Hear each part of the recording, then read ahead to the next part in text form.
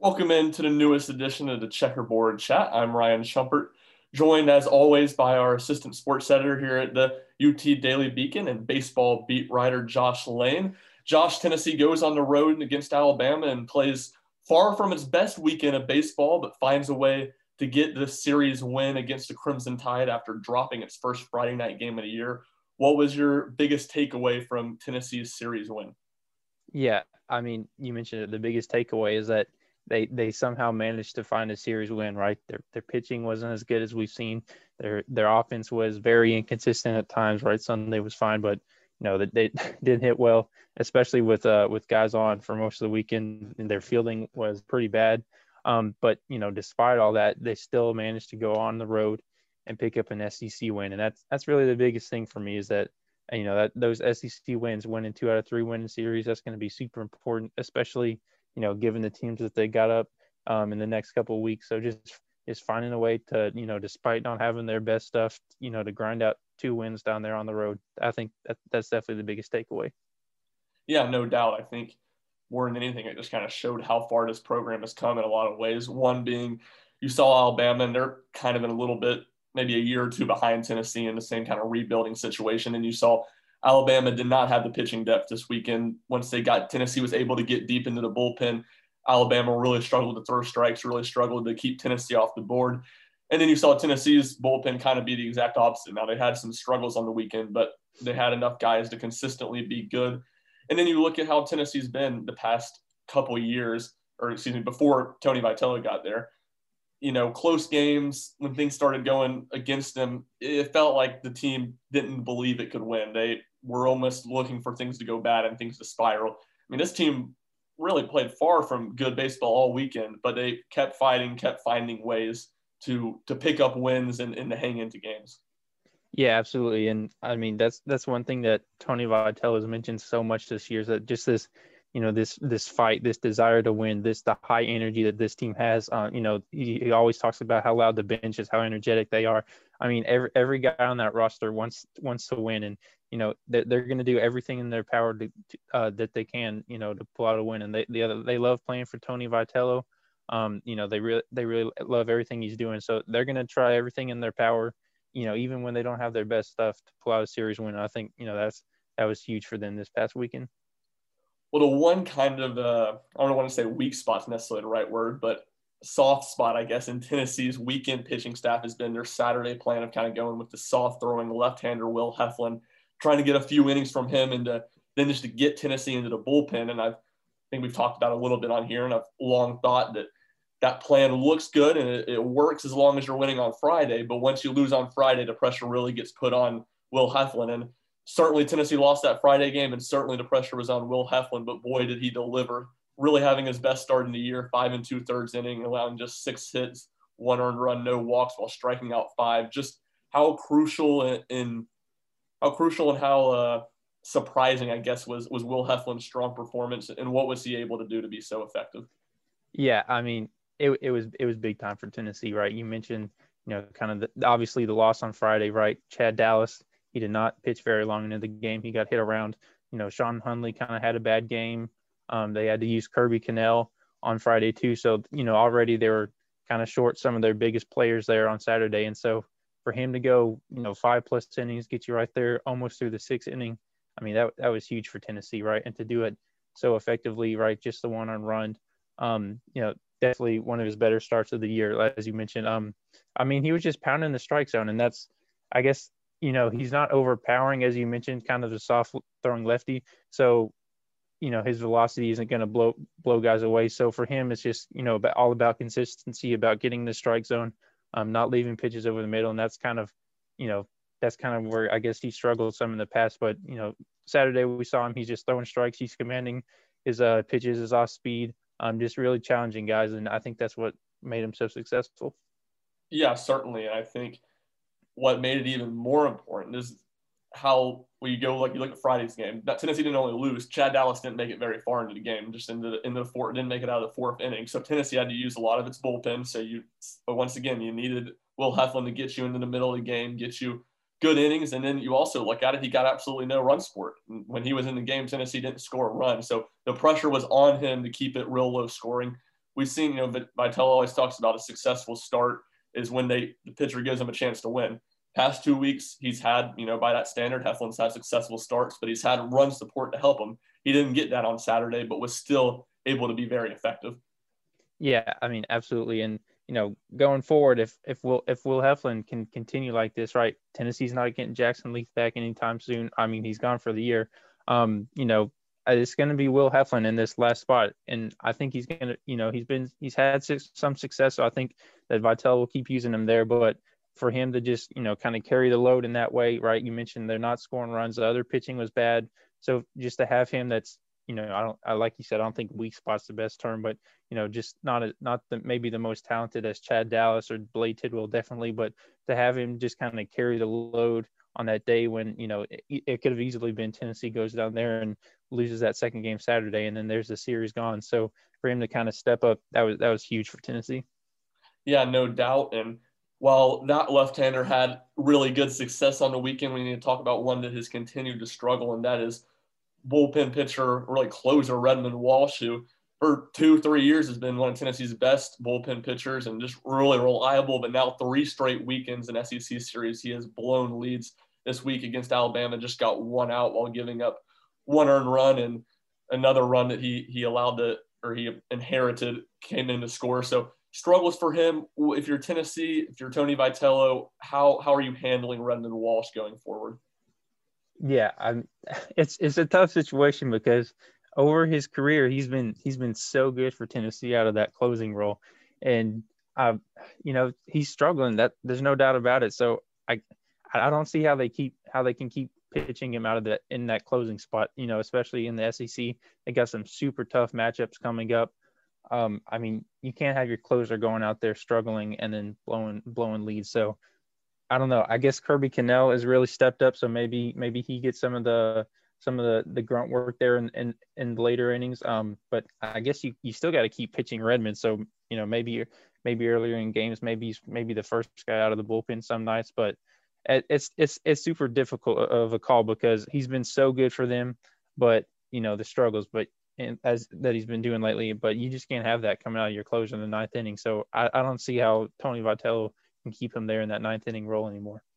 Yeah, I completely agree with really everything you said. I don't see how you keep him in that late inning situation, but I also wouldn't take him out of the weekend bullpen spots right now because Tennessee you're going to need him going down the stretch in the season. You're going to need him in the regional. You're going to need him in the super regional if they were to make it that far. So, and he's proven, that he's a good pitcher, and Vitello has proven that we've seen it this year with guys like Ferguson and Lipsius and Evan Russell, veteran players who have had success. He's going to let them play through some mistakes.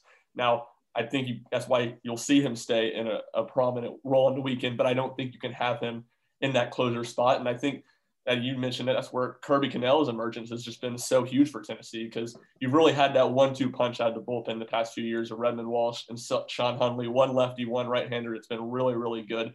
And that's kind of become Cannell and Hunley this year. And you saw that Cannell threw the most innings of any Tennessee pitcher this weekend, 3 in the Friday game while Tennessee was trailing, giving up 1 earned run, and then 3 innings on Sunday's game, giving up 1 earned run, and really probably could have gotten to the end of the game if he got much help from his defense. 2 bad errors really cost Tennessee in the 8th and the 9th inning. So it's going to be interesting. Tennessee needs him to be good, so I think you'll see them kind of be patient with him because I think no matter his struggles, Tennessee envisions him having a major role in the bullpen going forward. Yeah, absolutely. I mean, you hit it right there. You can't take him out of the bullpen, right? Because, Tennessee's had some solid efforts, but as a whole, bullpen's kind of weak with who Vitello goes to on the weekends, right? Camden Sewell, I guess Connor Housley pitched some innings, and then Hunley, Cannell, and Walsh, and that's really been the majority of the guys that have seen time out of the bullpen. And so that's not a lot. And so you gotta have Walsh out there, and he's got to turn it around. He's been such a big piece for this Tennessee team. But yeah, I mean you gotta still get in the innings even if it's not as a closing role because he's just too big of a piece for this team. Yeah, and that's what really makes it interesting is Tennessee has played such a tight-knit bullpen, really reusing guys multiple times. And if you're going to take, even if you're just going to lower Walsh's role, I think you're almost going to have to add another pitcher in there to throw an inning, whether that's Elijah Pleasance, Jake Fitzgibbons, Connor Housley, like you said. Jason Rackers was coming back from injury. He's a guy that realistically you would think could see a bigger role. He's a guy that Tennessee was really high on before his injury. So it will certainly be interesting to see how Tennessee handles that. And then a little bit more interesting stuff in the field. Tennessee's first, I guess, 7 conference games. They started the exact same 9 guys. And then we saw a little bit of change this weekend. One of that being because Liam Spence, Tennessee's starting shortstop, is dealing with a little bit of a nagging injury. So he started as a designated hitter role, and Logan Steenstra was the starting shortstop in his place on Saturday and Sunday. And Steenstra really made the most of his opportunity, going 3 for 8 with 3 extra base hits and a walk. And it was his triple in Saturday night's game that finally sparked Tennessee's offense in the 7th inning. How do you think Tennessee handles Steenstra? Does his bat keep him in the lineup? Yeah, I think it probably does going forward, at least, until Spence is maybe back to full health. I think you got to keep Steenstra there at short. And I know he made like 3 errors over the weekend, so that's kind of tough for Tennessee. That's already been struggling defensively on the year. But, I guess Pete Durkee was a DH for a while, and he's kind of had his struggles, been inconsistent. And so just to get that spark that Steenstra provided, I mean, that was huge. One of the better weekends for of any Vols player, because just so inconsistent all weekend offensively. So to have him there, that was big for them. And of course, Liam Spence has been so good all year. Probably they've been Tennessee's top hitter. So I guess you DH Spence until he's back to full health, and then maybe switch Steenstra there. But I think you got to keep playing Logan Steenstra there, because he proved he's got a good weekend, right? And limited appearances, limited starts this season, he's done pretty well as a whole. So I know it's just good to see one of the younger players that's going to be a big part of Tennessee's future kind of step up and have success in this role. Yeah, no doubt. And I think it's really an interesting situation because Max Ferguson, second base, has really struggled with his bat so far. So you wonder, do they find a way to get him in the start instead of Ferguson? I kind of lean towards no on that, because if they were to do that, I think they'd have to move Spence to second and Steenstra to short, which we saw Steenstra have some issues fielding this weekend. And this is a Tennessee program. It's a Tennessee team that prides itself on throwing strikes and playing really good defense behind them. And when Liam Spence is at short and Max Ferguson's at second, that's a really good defensive middle infield. And I would be skeptical of seeing Tennessee change that and mix with that. But I think the designated hitter spot's the one where you'll really see him possibly earn some starts, because Pete Durkee has been solid, but certainly not great. And the way Steenstra was able, hard contact consistently all weekend, all of his hits, extra base hits. So he's earned the opportunity. He's flashed sometimes earlier in the non-conference play. So he certainly has earned chances. And like we said, he sparked Tennessee's offense a couple times this weekend. Yeah, and that, quite frankly, was a spark that they did not have from basically anybody all weekend, especially their Saturday. They were tied at 4 forever. And so, getting that, I guess it's almost like you got to have a new guy, someone that's not been playing, that's not been kind of stuck in the grind, maybe to provide that spark sometimes. So I guess that might be something that Tennessee and Coach Vitale is looking out of Steenstra from the time being. Yeah, we've talked about it a little bit at the start of SEC play. A manageable first 3 series for Tennessee. They needed to pick up wins. Did just an excellent job of that. Go 7-2 through the first 3 weekends, just a game out of first place, game behind Vanderbilt in the Southeastern Conference. One weak spot for Tennessee over those weeks has been leaving runners on base. Poor hitting at times with runners in scoring position, especially in the Alabama and Georgia series. Tennessee left 30 men on base this weekend.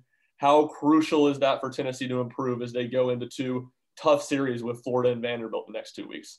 Yeah, that's going to be one of the top priorities, if not the top priority, because with those 2 teams, right, pitching is going to be at a premium, right? Run scoring is going to be at a premium. Any run you can get is going to be huge for Tennessee, right? Obviously, Vanderbilt, they got Jack Leiter, they got Rocker, right? Florida, they were the preseason, number 1 favorites for a reason. And so, they're gonna hold you out from scoring runs. So anytime you can get a guy on, especially if you can get a guy into running or into scoring position, that's going to be big time, and they're going to have to capitalize on that, right? You mentioned 30 guys that they left on base. over this last weekend. That's not going to fly against those Florida and Vanderbilt. So that's going to be huge. And I guess kind of going back to Steenstra, maybe guys like that can provide a spark. You're hoping Liam Spence, Jake Rucker can keep having success, but you're going to have other guys step up too. Some of these guys, Pavoloni, Ferguson, Lipsius, that haven't been nearly where they've shown in the past. So definitely scoring runs. That's going to be, and when you guys have guys on and not leaving them there, that's going to be one of the top concerns for Tennessee in this next couple of weeks.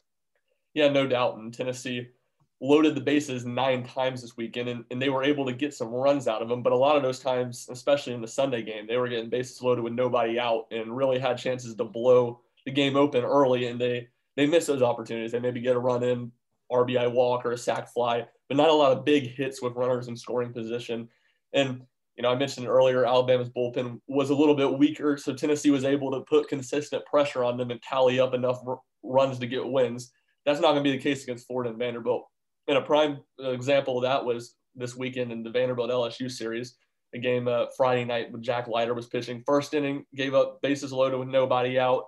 LSU didn't take advantage, didn't get a run in, lost the game. I think they got 1 run in the game, got killed. I don't know what the final score was. I think Vanderbilt was in double digits. So you have to, against good pitchers, you absolutely have to take advantage when you get those runners in scoring position. You can't just get 1 run in situations where you had the bases loaded with nobody else. So it'll certainly be interesting to watch as things get revved up to another level for Tennessee's top 10 baseball team this weekend against Florida. We will have a complete preview for that series and then full coverage from Lindsey Nelson Stadium all weekend long. That will do it for this first segment of the Checkerboard Chat. We will be back in segment 2 talking a little bit about Tennessee's volleyball season and then a big series win for the softball team this weekend, knocking off number 8 Kentucky at home at Sherry Park Elite Stadium. Be right back. Welcome back to segment 2 of the Checkerboard Chat. We're going to talk a little bit of Tennessee volleyball. I'm joined now by our volleyball beat writer, Ethan Stone, as Tennessee was left out of the NCAA tournament yesterday on Selection Sunday. Any real surprise there? I know the Vols were kind of on the bubble going in. What were your thoughts after seeing Tennessee miss out? Yeah, so as you said, kind of right on the bubble as you can be, really. If I'm honest with you, it didn't surprise me too much. I'll talk about it in a little bit, but there's a few things they didn't quite take advantage of along the way. Arkansas was another team that didn't make the tournament. Very similar resumes to Tennessee. And they were actually probably just in front of Tennessee, 4th in the SEC. They didn't make it either. So when their name wasn't called, it kind of made me think Tennessee wasn't going to get the nod either. Yeah, obviously a long season. The Vols go 12-8, split those 2 games with Arkansas back last month. Would have been big if they could have picked both those up. But looking back on things, where do you think Tennessee maybe had some missed opportunities or really chances to submit its resume just a little bit stronger? Yeah, so kind of keeping on the topic of Arkansas, in early March, they had 2 road games. One, they had beat Arkansas, the first one, and then, like you said, they split and they lost 1-3 to Arkansas. And then the next week, it kind of the bad momentum kind of kept up with them, and they lost to Alabama, who's a team that they definitely should have beat, kind of lower tier in the SEC.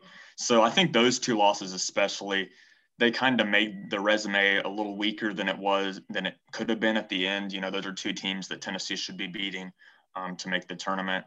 So, they ended the season 12-8, could have been 14-6 with those 2 wins against, especially another bubble team like Arkansas. So that just I feel like that's the thing that really put it over the edge for the people selecting this is, Tennessee isn't even beating those teams. And I feel like that's where they kind of missed their opportunity. Recapping the season a little bit, Tennessee went 4-4 in the fall season, was really struggled out the gates. They ended strong with sweeping 2 games against a bad Auburn team before going 8-4 in the spring. I know you weren't covering the team in the fall, but from what you've kind of deciphered and been able to figure out, where do you think this team kind of grew the most in the spring season? I'd say defensively, especially. The blocks just seemed to come more easily. They were really fighting with teams, not just from Phelps and Mahaffey on the offensive end. They were kind of hanging with teams on the defensive end as well. And a big part of that was was Madison Bryant's move to libero, I think, really kind of gave the Lady Vols an extra gear. How important was Lily Felt's emergence this season and this spring, and how big will that be going forward for Tennessee's program? Yeah, so Felts especially had an impact on the fall season. I know that much. Like you said, I wasn't covering the fall season, but from what I could piece together, she was pretty much most of the Lady Vols offense. In the second half of the season, the spring, she kind of, I'm not sure if you've heard the saying that when star players are playing at their best, it opens up possibilities for other players around them. So kind of with all the attention on her, people like Morgan Fingal and people like Jasmine Brooks were able to kind of get better behind her success.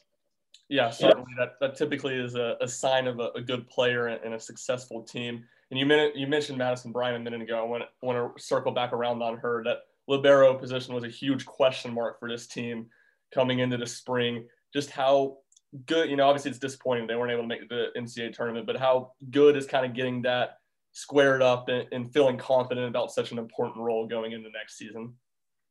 Yeah, so like you said, and kind of like I said earlier, Bryant really kind of turned it around, especially on the defensive end. She leads the SEC actually in digs per set. So like she's the one really keeping the ball alive, keeping the possessions going, so that UT could score more points and be able to eventually pull out the W. So I don't know. I feel like she's a really underrated part of the team. Especially considering she's obviously going to be coming back next year. There's a lot to build off for that, definitely.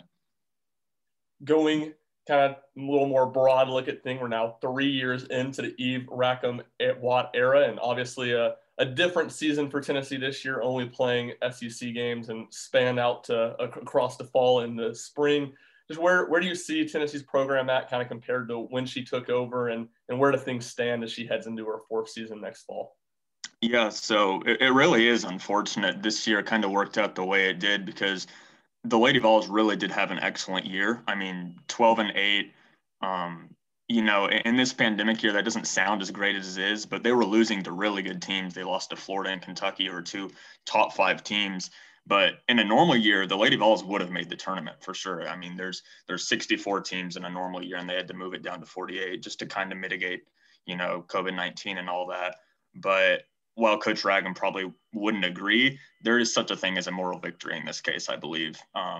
This is still one of the better seasons the Lady Vols have had in the past few years, and there are no seniors on the roster, so they're just going to get better as time progresses.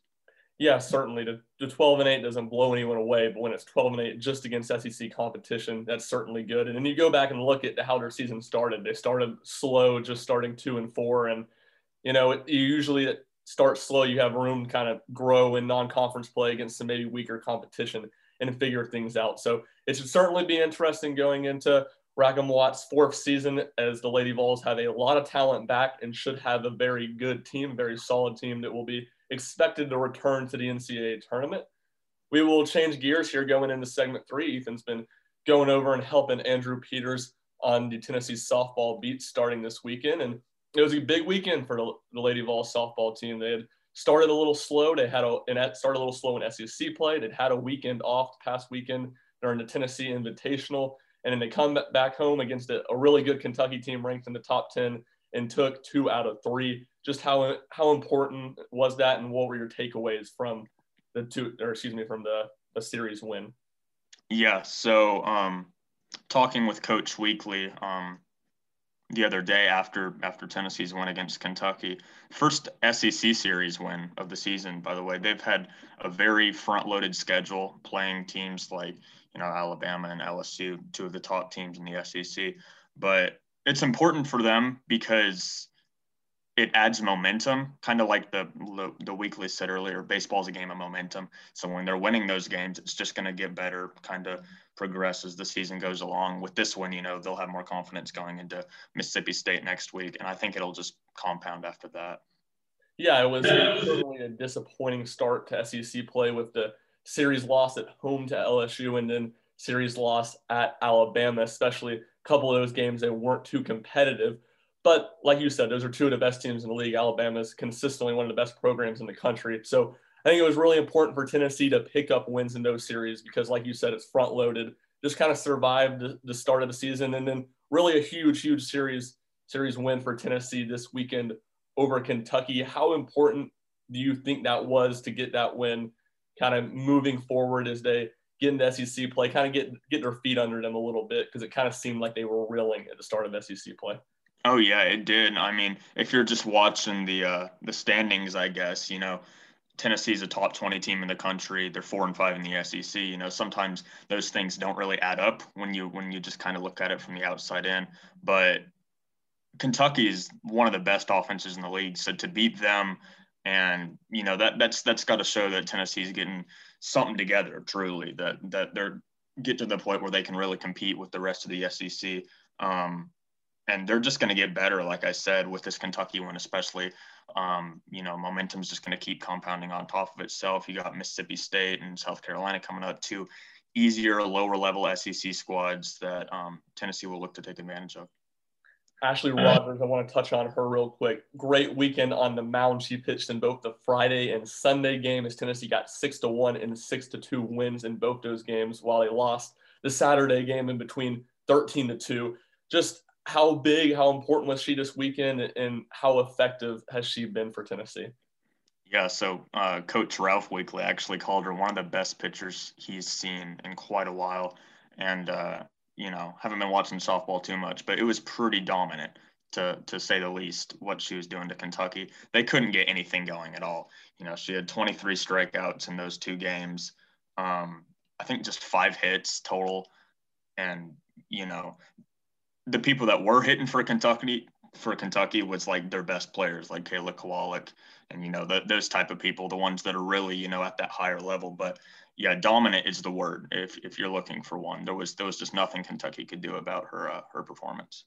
Yeah, certainly very effective, and I think that from Ralph Weekly, pretty telling words as he is the Tennessee pitching coach, and you've seen over the past few years, I think he's had a bit of a rocky relationship with a couple of Tennessee's pitchers. So the strong words for Rogers, he doesn't just throw that around to anyone. So I think that shows a lot, and certainly she will have a major role on this team going forward. You mentioned it a second ago, things start to get a little more manageable this weekend when they head to Mississippi State for a 3-game series. The Bulldogs off to an 0-9 start. They've been swept in all 3 of their SEC series. How important is it for Tennessee to rack up some wins and start getting back to the 500 range or even above 500 range in SEC play? Yeah, like you said, just for the people on the outside looking in that see that 4-5 record right now, this is exactly when the padding needs to start, I guess, for those people. Mississippi State last in the SEC, like you said, 0-9 so far. They have won 3 in a row. I know that. So, it's something Tennessee obviously has to look out for. You don't want to take anything for granted, but you've got that. And then the next week you got South Carolina, who's second to last in the SEC. And then I believe following that, there's Georgia, who's another one of those kind of middling SEC opponents. So this is the time for Tennessee to really show, what they're made of. They got the big win at Kentucky, but they have to keep it going. Yeah, it's certainly in the SEC for softball and baseball, how good the competition is. You go on the road, you're always just looking to get 2 out of 3. But with Mississippi State struggles, it's hard not to get a little greedy if you're the Vols and Lady Vols and want a sweep this weekend. But we will see. We will have complete coverage of that road series at utdailybeacon.com. That is going to do it for this edition of the Checkerboard Chat. Thank you for joining us. Have a good rest of your week, everybody.